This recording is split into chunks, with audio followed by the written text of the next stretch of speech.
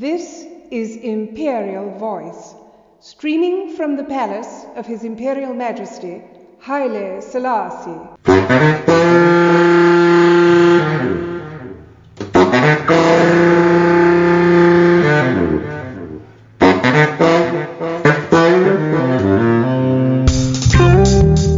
Would you take the vaccination?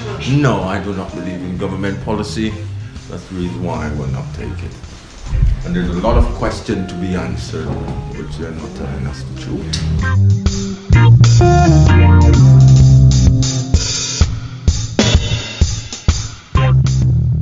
I've got it.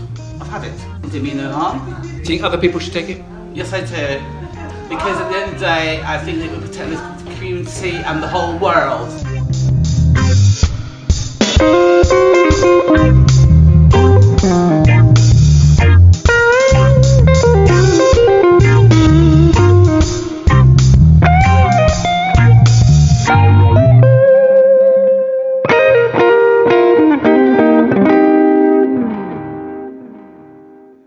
You're listening to Imperial Voice. This is In Our City. I'm William Heath. And I'm Tosin Onileri. Vaccinations.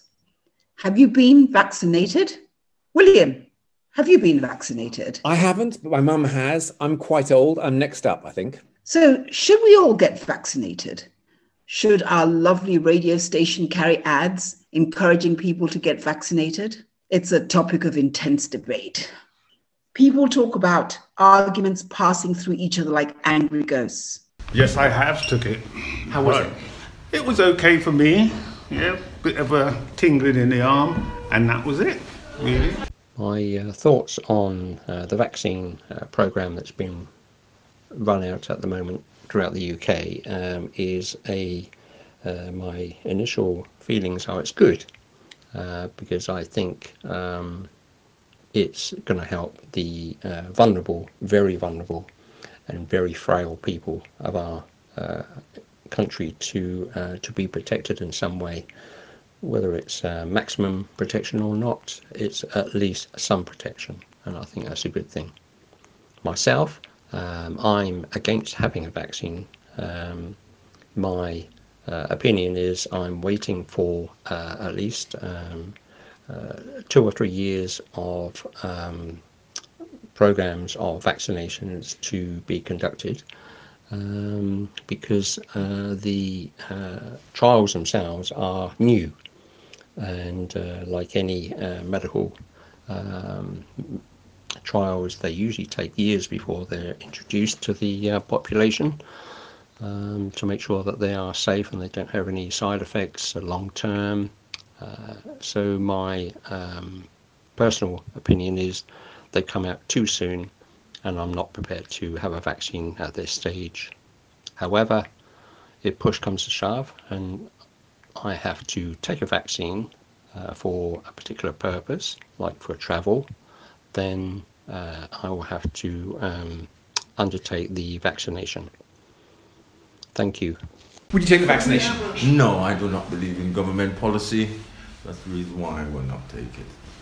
And there's a lot of questions to be answered, but you're not telling us the truth. What are the main questions? My main question is, you can tell us all the bad side, but you're never telling us how many people recover. That's what I've got it. I've had it. Yes, it didn't do me no harm. Do you think other people should take it? Yes, I do. Why? Because at the end of the day, I think it would protect this community and the whole world. Yes? I was initially opposed to taking the vaccine, but seeing where we've got to now, I think it's really important that I take it. I'm aware that there's all these different variants coming onto the scene, and people are reporting on, Pfizer is now not got the same efficacy as the new one, AstraZeneca, and that will deal better with the new SA variant. But for me, it's a case of this is not going away quickly, and I feel it's important that I take a vaccine, and we hope that scientists, etc., will work on developing the vaccines to deal with the new variants. So the sooner we all get it, the better for all of us. And I want to be able to travel and do things that I enjoyed before, and whether it's for pleasure or work.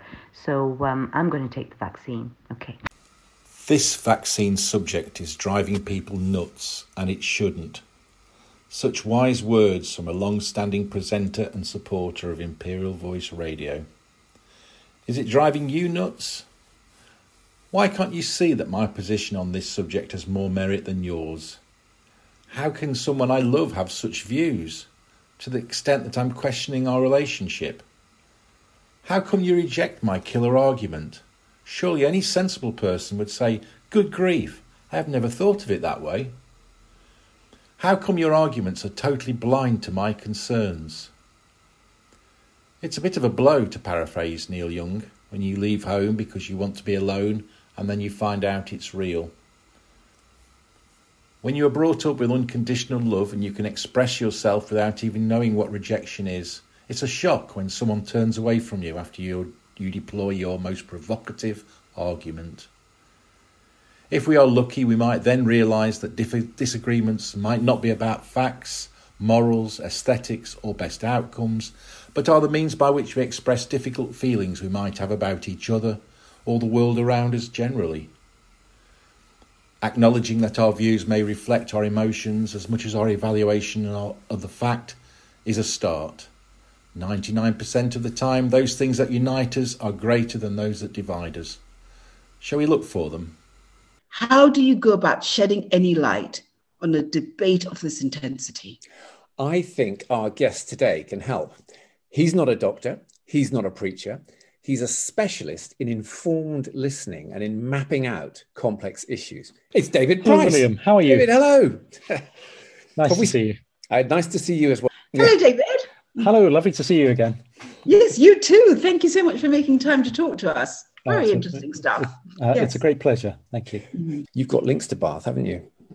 Yes, I was an undergraduate at the university in the early 1980s, and it's, of course, a fabulous place to be, a strange time as an undergraduate, in some ways strange to think about that time from the perspective of students who are encountering their first year at university now and how different that experience is, but nothing but happy memories of my time there. And I live in the West Country at the moment, and we try and get back to Bath as often as we can do. And at university, did they teach you all about the noble history of the legacy to our community of His Imperial Majesty Haile Selassie I? I have to say that wasn't at the forefront of the education that I was given at the university, and to my shame, I've been having to learn about that history in the time since I was at university, and have been tremendously inspired by some of the things that I've learned as part of that process. So, David, I mean, do tell us the sort of what's the journey that took you into unpacking complicated debates? Well, there are many, as with lots of stories, there are many different ways into it. I think I'm dyslexic, and that's meant that I've, to some degree, always felt outside the flow of communication and slightly distanced from it, and looking at it from a different perspective, and tending to be most comfortable thinking in ways that are non-linear, that spiral off in different directions. And when you're slightly distanced from conversation and you listen to it, you realize that there are multiple perspectives that are present within the space, and how difficult it can be to hold all of those and see those. And so I was interested in using visual mapping as a way of trying to see all of the different possibilities and arguments and ideas that were being presented from a very early age. So today we're looking at the COVID vaccine, and two of the questions really we're looking at is, should we be taking the COVID vaccine? And why are Black people particularly hesitant about taking it? How are you going to go about sort of mapping it? COVID as itself is, as we all know, is an immensely complicated topic, and everyone who's coming to it brings their own experience and the learning that they have, and their own insights to it. And we also live in a world where people around us have strong incentives to try to persuade us to do one thing or another thing. And so the approach that we have is one that tries to create a space in which people can share all of the ideas and stories and evidence that they think is important, all of the issues that matter to them, and to do that in a way that they can do it transparently, openly, and to which other people can respond, and where the connections between the ideas and the responses can be explored as well. Right, so the map for what we're talking about is on the web at debategraph.org/inOurCity. That's debategraph.org in our city, and there you can see what David's talking about here. We've started the mapping process in the build up to the programme, and delighted that we have some vox pops from the community to share as part of the programme to come. And we're very much hoping that this is a process that starts not trying necessarily to find consensus, but that creates a space where the conversation in the programme and beyond the programme can continue. So we've had a storming and very kind of crunchy debate in the Imperial Voice community, which includes very diverse people, and people of faith, and people who are very scientifically oriented, people who work in the NHS, people who've got vulnerable elderly relatives, people who have very strong views about living very simply. So people are coming from all sorts of different directions. And then what we've done is taken some soundings among that community in the form of opinions sent in and vox pops, as David said. And then we've asked David to say, what does this look like? And do you want to just start to talk us through what we've got? So the first step in the mapping process is to listen to all of the things that are being said, and then to try and identify the individual points within that process, so that you can begin to weave those together into a collective whole. Then the process becomes trying to think about the different themes that are present within that, so that you can begin to bring some structure to the conversation. It's a way of listening, and a way of listening to multiple voices, so that we can get a sense of what the contours of the full dialogue are, and that we are able to avoid some of the traps in conversation where sometimes the loudest voices are able to dominate just simply through volume, or the people who are apt to repeat the same point again and again are able to dominate through repetition. This is a space which is fundamentally equal for every voice that wants to be shared, and allows every voice to be seen in the context of every other voice as well. Okay, so when I go to debategraph.org/in-our-city, what I can see first of all is in our city, COVID and vaccination, some information about the COVID-19 pandemic, and I can click on that. A question of sort of why vaccines, I can click on that. Then a heading of vaccine concerns, and I can see issues raised by members of the community, and then information about the vaccines that have been improved for use in the UK. And I can move those around and go into them and get more information. So, for example, if I go to the COVID-19 pandemic, which sets the context, there's a great deal about the damage it's doing to the economy and society, about the number of cases that we've had, about the fact that people are experiencing long-term health effects, the disproportionate mortality for ethnic minorities. There was a word that I came across and I thought it was really fascinating, syndemic. And it seems to be, at the heart of this plague, should I use the word. So could you perhaps explain to us what syndemic means? Yes. Well, so firstly, COVID is a pandemic spreading globally, as we know, and it presents the immediate health challenge to the societies that it's hitting. But the societies that it's hitting face many other challenges which prepare them better or less to be able to address the pandemic. And as we look to recover from the pandemic, those factors also weigh heavily on our ability to do so. So the syndemic is the sense that there are many other biological and social factors, social determinants of health and life outcomes that are present in the structure of society.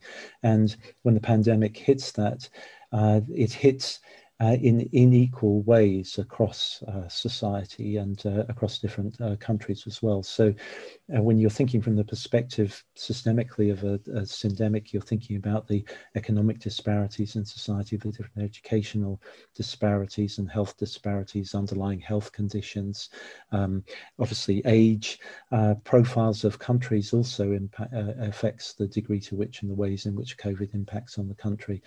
Housing, malnutrition in communities, the mental health challenges that the pandemic presents and exacerbates,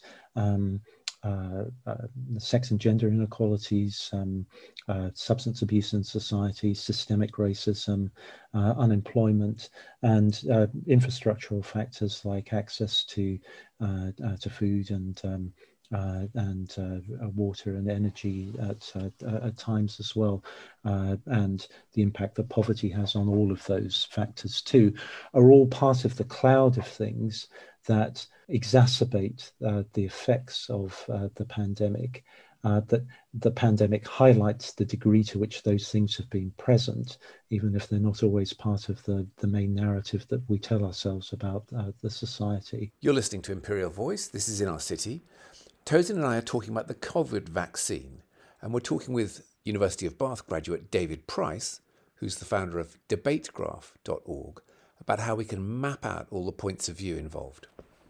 So it's a cloud of things all systemically interacting that means that many people's experience of the pandemic is significantly more acute. I suggest that we take a very deep breath and perhaps that we fire in the first track that you selected and just chill to that a little bit. Then we will get to the specifics. And the first track, I think, is Lauryn Hill, To Zion. Yes, that's right. And you asked me to think about some tracks. And so I wanted to try and think about some tracks, both that are meaningful to me, that I've loved since I first heard them, and also that had some resonances with the themes of the programme. And there are many things to love about this first track.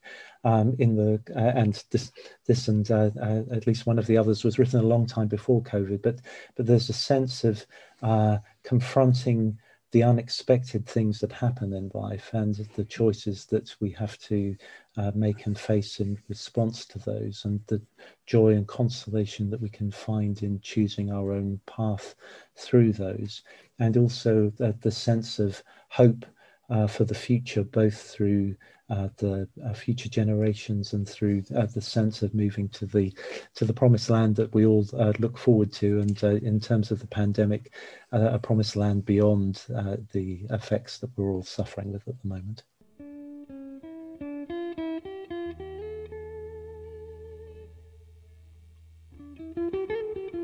One day, I'm gonna understand.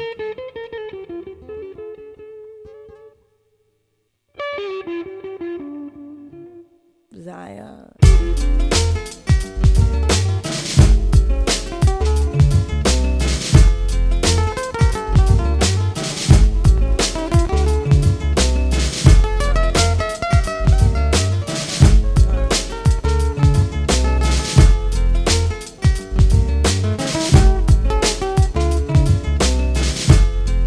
Unsure what the balance held, I touched my belly, overwhelmed by what I had been chosen to perform.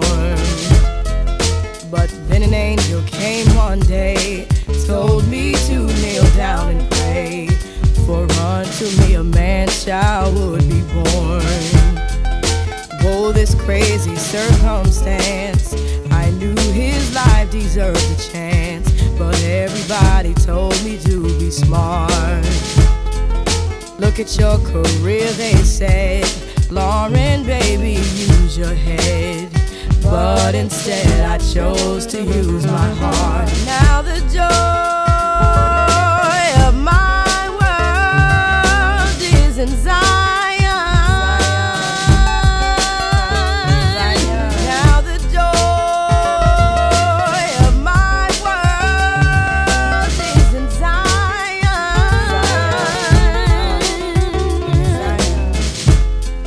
How beautiful is nothing more than to wait at Zion's door.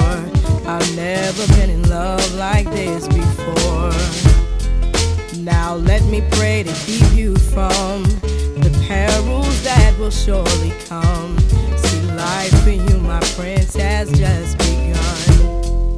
And I thank you for choosing me to come through unto life to be a beautiful reflection of His grace.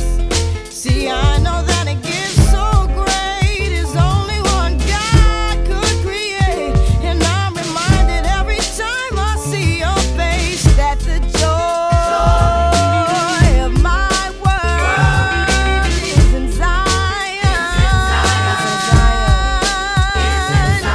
Now the joy of my world is in Zion. Now the joy of my world is in Zion. Now the joy of my world is in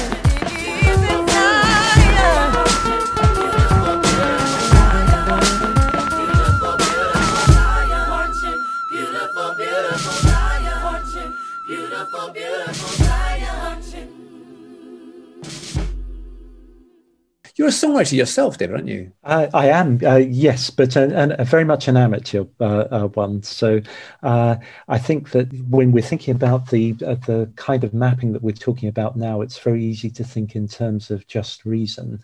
And there are so many other ways of communicating with each other than through argument. And our understanding of each other and the degree to which we're affected by each other is affected by so many other things. And so one of the things that's beautiful about music is that shared experience of feeling, of emotion and ideas. And certainly the tracks picked now, I think, speak to the power that songwriters and musicians can bring to a sense of collective understanding and collective hope as well. We chucked a load of kind of facts and observations at you. What I can see is a very clear sort of start point about COVID and vaccination. And the first thing it has is a brief about the pandemic. And if I click on that, I can see a whole load of background facts and information, the point that there are long-term health effects, that it's doing huge damage to the economy, the number of cases we have in the UK, the reasons, as Tosin said, that it's described as a syndemic, not a pandemic, and that term was new to both of us. And then this issue, which is of particular concern to us, which is disproportionate mortality for ethnic minorities. So I suppose, first of all, what you've done here is to frame it up so that there's a sort of common agreement of the facts around it. Yes.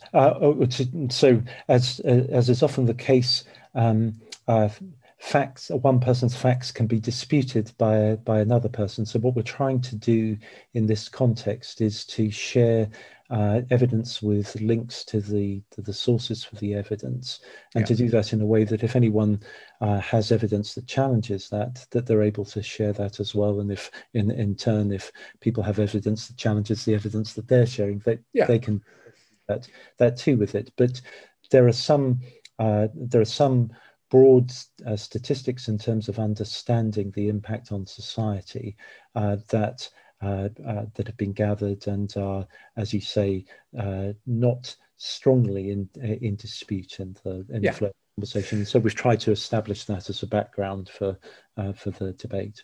So the next logical there's a whole bunch of vaccines which are approved for use in the UK, and you set out what those are. That's really clear and helpful, and that's good background. And then I guess the start point, the sort of thesis is why vaccines? Why is there any case for it? So I've gone into that, and I can see that they're proven to be effective. So, and when I click on that, I get a whole lot of background about that in different cases, references to medical papers. Then I'm going back. Rigorous testing suggests it's safe. And then the really big point that vaccines are sort of the only credible strategy to get COVID under control. Yes, we're very good. Thank you. And then life gets more complicated when we go into the next part, which says vaccine concerns, and then there's specific issues raised by members of the community. So do you want to just talk us through the vaccine concerns? Yes. So as we said, we live in an age where communities are increasingly polarized and separated into their own community communication channels.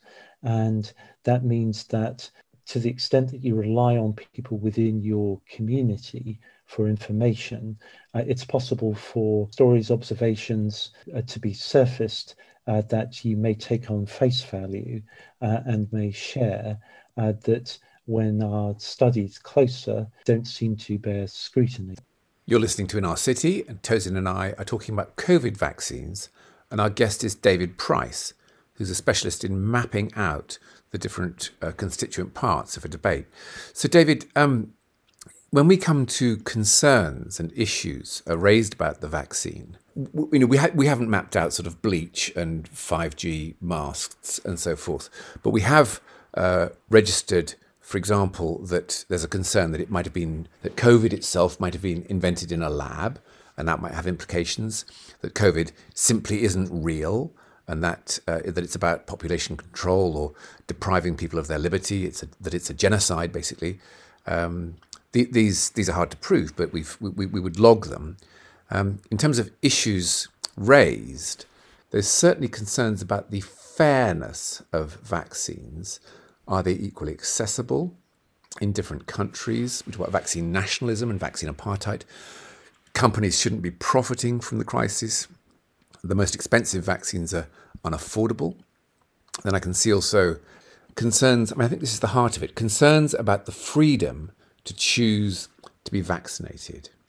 So, for example, they shouldn't be compulsory. There's a lot of background evidence about that. I think they're not compulsory, but there's a fear they might become tantamount to compulsory.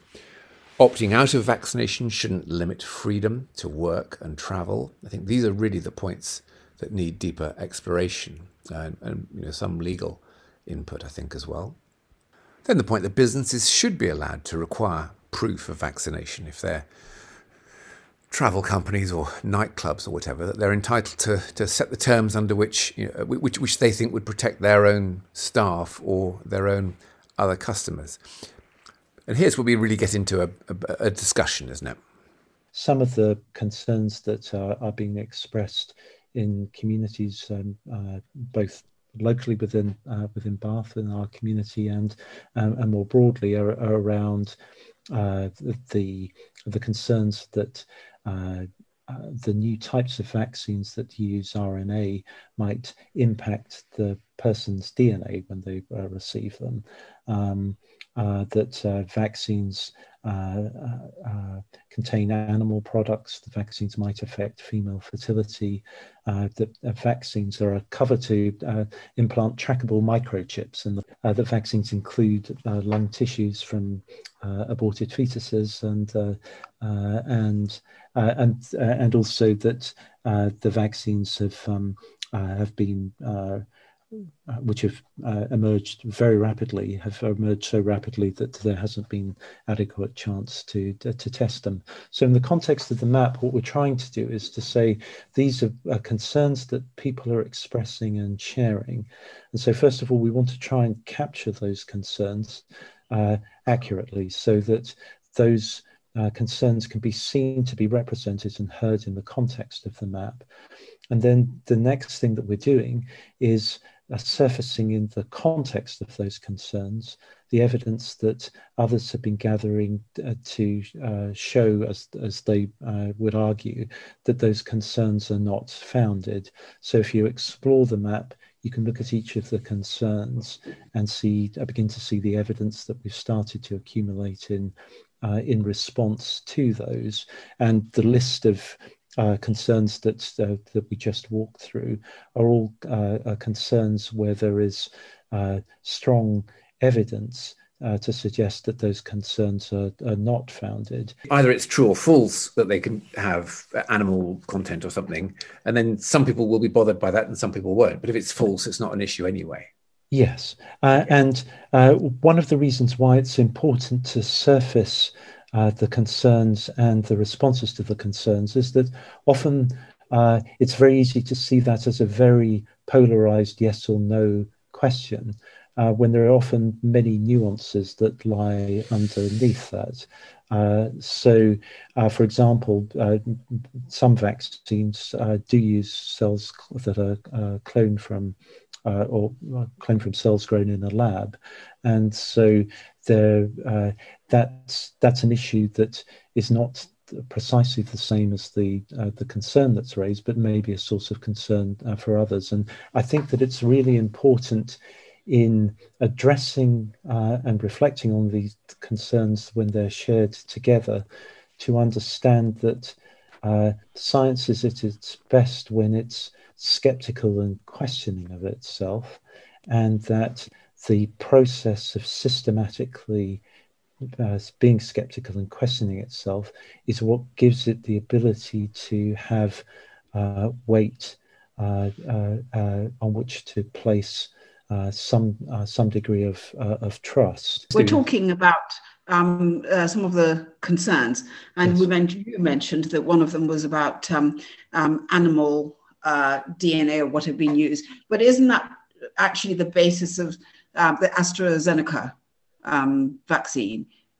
It's not one of the differences between that and the other two vaccines, which are completely constructed from sort of like lab material, is that the AstraZeneca one is from genetic monkey material. I mean, is that one of the big differences?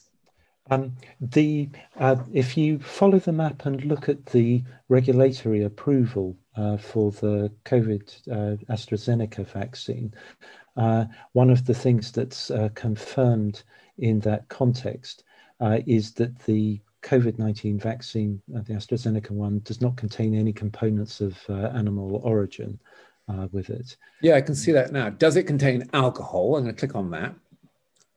Does it contain alcohol? The vaccine contains alcohol, ethanol. My God, yes, not a lot there.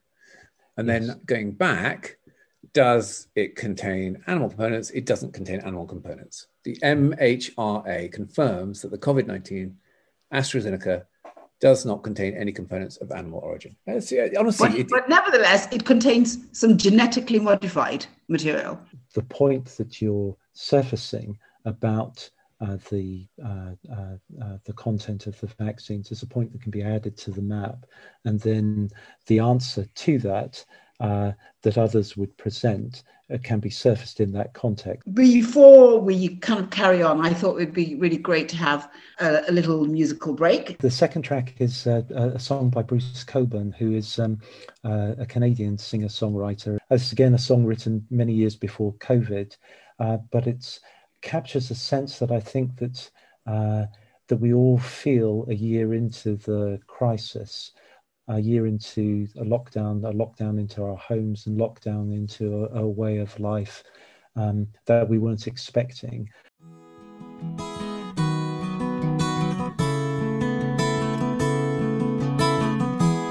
Sunset is an angel weeping, holding out a bloody sword. No matter how I squint, I cannot make out what it's pointing toward. Sometimes you feel like you've lived too long. Days drip slowly on the page. You catch yourself pacing the cage.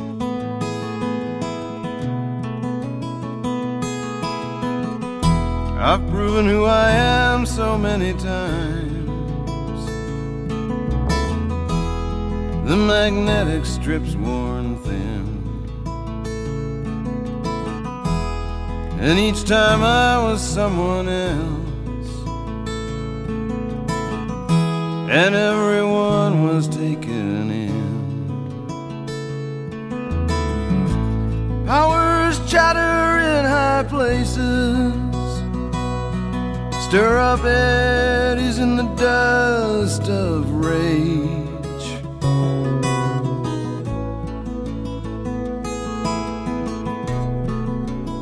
Set me to pacing the cage.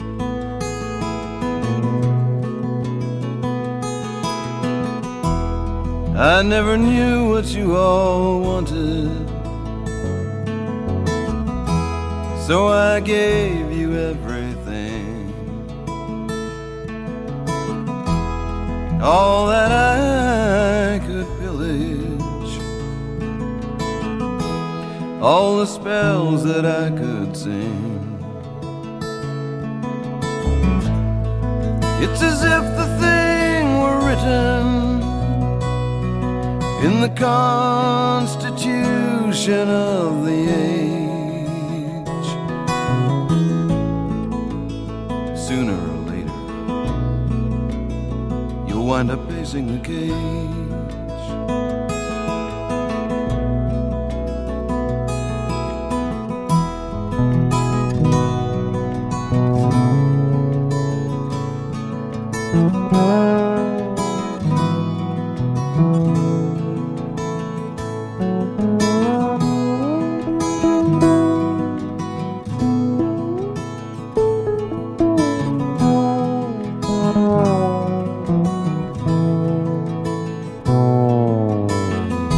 Sometimes the best map will not guide you.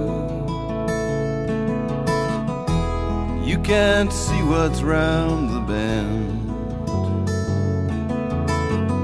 Sometimes the road leads through dark places.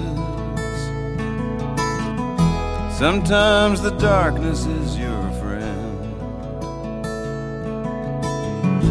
Today these eyes scan bleached out land, or the coming of the outbound stage.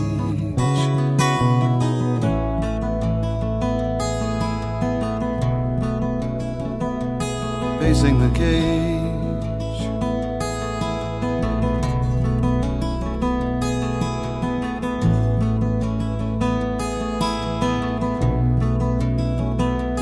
Pacing the cage.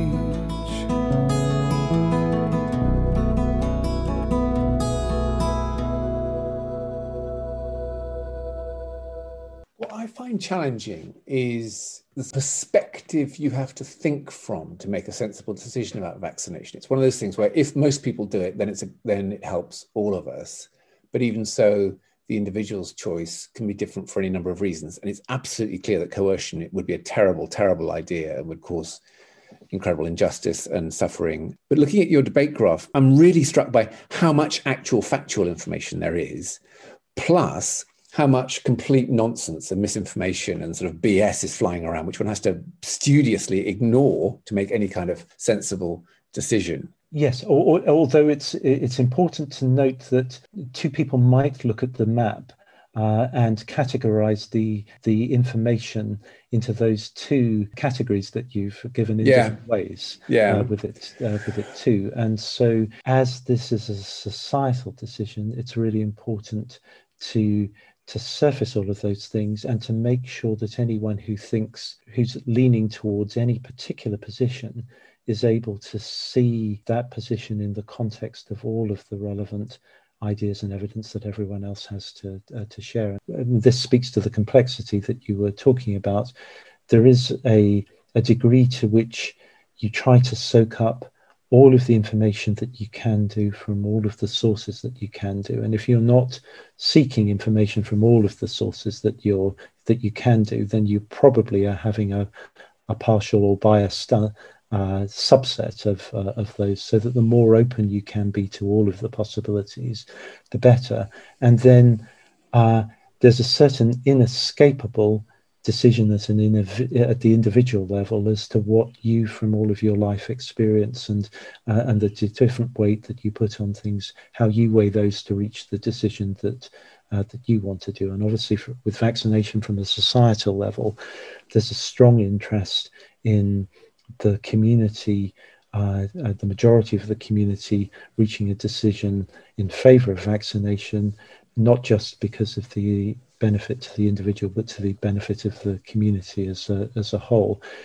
And nonetheless, it still ultimately comes down to the individual's insight. And so part of the process, I think, we hope, is to try and give people the richest possible basis on which to form their own views in relation to this. And obviously I have a sense of what that would mean for me, and you have a sense of what that would mean for you, and Tosin has a sense of what that would mean for you, and that to some extent those may be aligned, in other senses they may not be. And that I think is somewhat inescapable. And the more that we can respect the fact that that is part of the process, the more we can trust each other to reach the conclusions that are best founded from all that we're able to do, and are best motivated for the individual and the community good as well. So in a sense, this is the antithesis of fake news. That's what we're going for here. Fake news is probably been a part of human history since the outset, but the skill with which it's applied to cynical ends and the tools for doing that have really strengthened, which makes it even harder for us as individuals in a world that's increasingly complex, where many factors need to be weighed against each other. It makes it increasingly hard for us to find our own pathway through the complex questions that we're presented with. Greetings, I'm Malika. I live in London.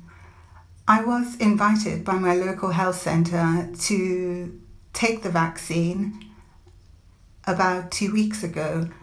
I was quite surprised to get the invitation, because I don't really consider myself to be in priority need.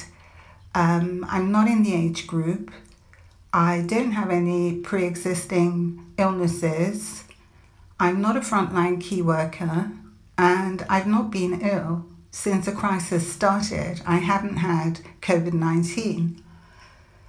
I think it would be unconscionable for someone like me to take the vaccine, knowing that there are key workers, frontline key workers, people who've had the vaccine, the COVID-19 illness once, twice, even 3 times, and people with families and young children that have to go out there every single day and put their lives at risk, police workers, teachers, who, if they don't go back to work, we're never going to have any normality. I'm fortunate to work in the comfort of my own home. I go out 2, 3, 4 times a week.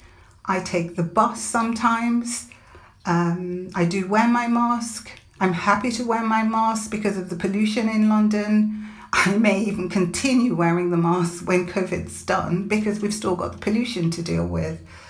So I think from a humanitarian perspective, it would be very difficult for me to take the first or the second vaccine while there are other people with illnesses, disabilities, who are more vulnerable. I do know of people even younger than myself who definitely aren't in the age group who've been invited to take the vaccine and they've gone ahead and done so. They're not working on the front line.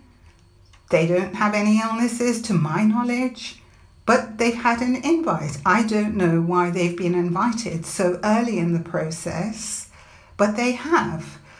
I'm a black female. I don't feel particularly vulnerable. I'm quite hardy. I'm not concerned that I'm suddenly going to get COVID. I've not had it yet. We've had a good year and a half. No, it feels like a year and a half, but we've had a good year almost of this. And I've continued pretty much with my life as normal for me. And I'm quite happy to continue like this and let others who are more vulnerable have the opportunity to take the vaccine. As I said, from a humanitarian perspective, I think it would be very, very selfish of me to take a vaccine, a first or a second one, knowing that I'm not in any great need. How easy is it for a layman to use this map? Contributing is as easy as sharing emails or some of the vox pops that we're hearing, or tweeting ideas that we'll be glad to incorporate in the map. David, when people use Facebook or Twitter, they just end up having flame wars and massive rows. And does that happen with your debate graph? Do you find that there are kind of contentious debate maps? Have you had situations where you've broached a difficult topic, done the map, and people are arguing about the map? Or do you find that this process diffuses the argument because everyone can see that their views are reflected? Very much the latter. One of the reasons why, for example, in Facebook groups that you might get an increasingly polarized discussion is because there's a sense that assuming that the dynamics of the people who are working are well motivated and well intentioned, that there's a sense of almost clamoring to have the last word, but clamoring for the space and for the points that you have to be seen to be dominant in that space to prevail. Whereas in the graph form, there's no limit to the number of ideas that anyone can add.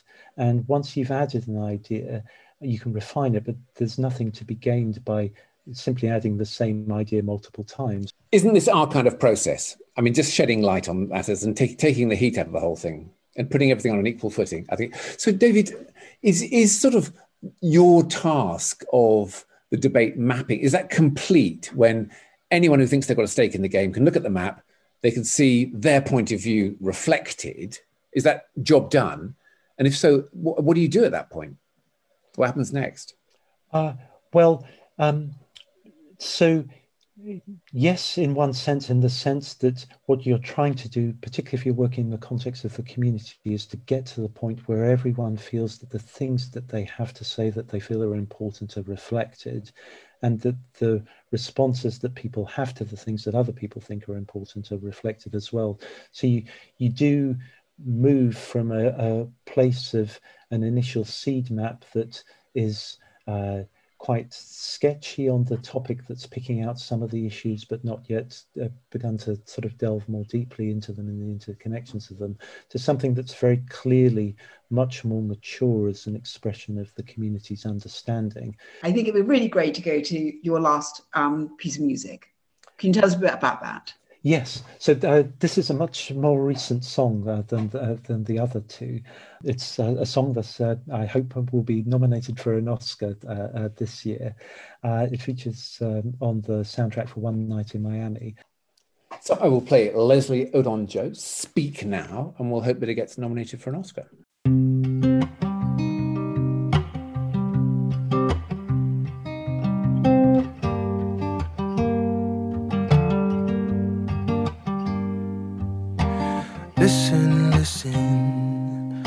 while the storm in your heart is raging. Listen, listen, listen. Listen, listen to the echoes of martyrs praying. Listen, listen, listen. Listen,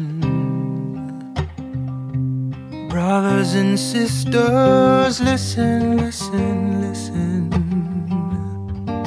I swear we'll never find a way to where we're going all alone. Don't take your eyes off the road.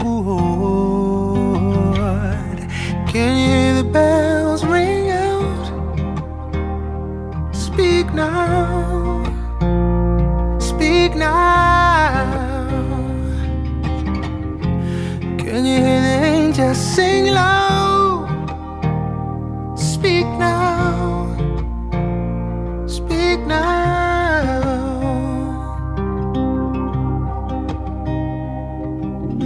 Listen, listen to the message of hope and the whispers of ghosts. Listen, listen. Listen, for the children will grow on the seeds that we sow. They listen, they listen. Oh, listen. Brothers and sisters, listen, listen. I swear we'll never find a way to where we're going all alone. Don't take your eyes off the road. Can you hear the bells ring out? Speak now, speak now. Can you hear the angels cry out? Speak now, speak now. Don't you hold your tongue. Speak now, speak now, speak now. Oh, can you hear the angels? Speak now, speak now.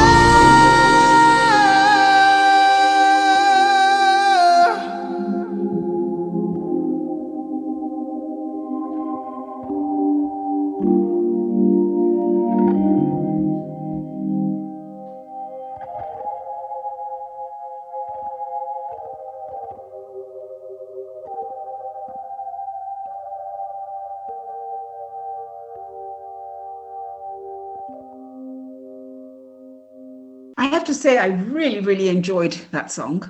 And sort of looking at it was on Jimmy Kimmel. I thought I was one of the few people who sort of listened to and watched him on YouTube.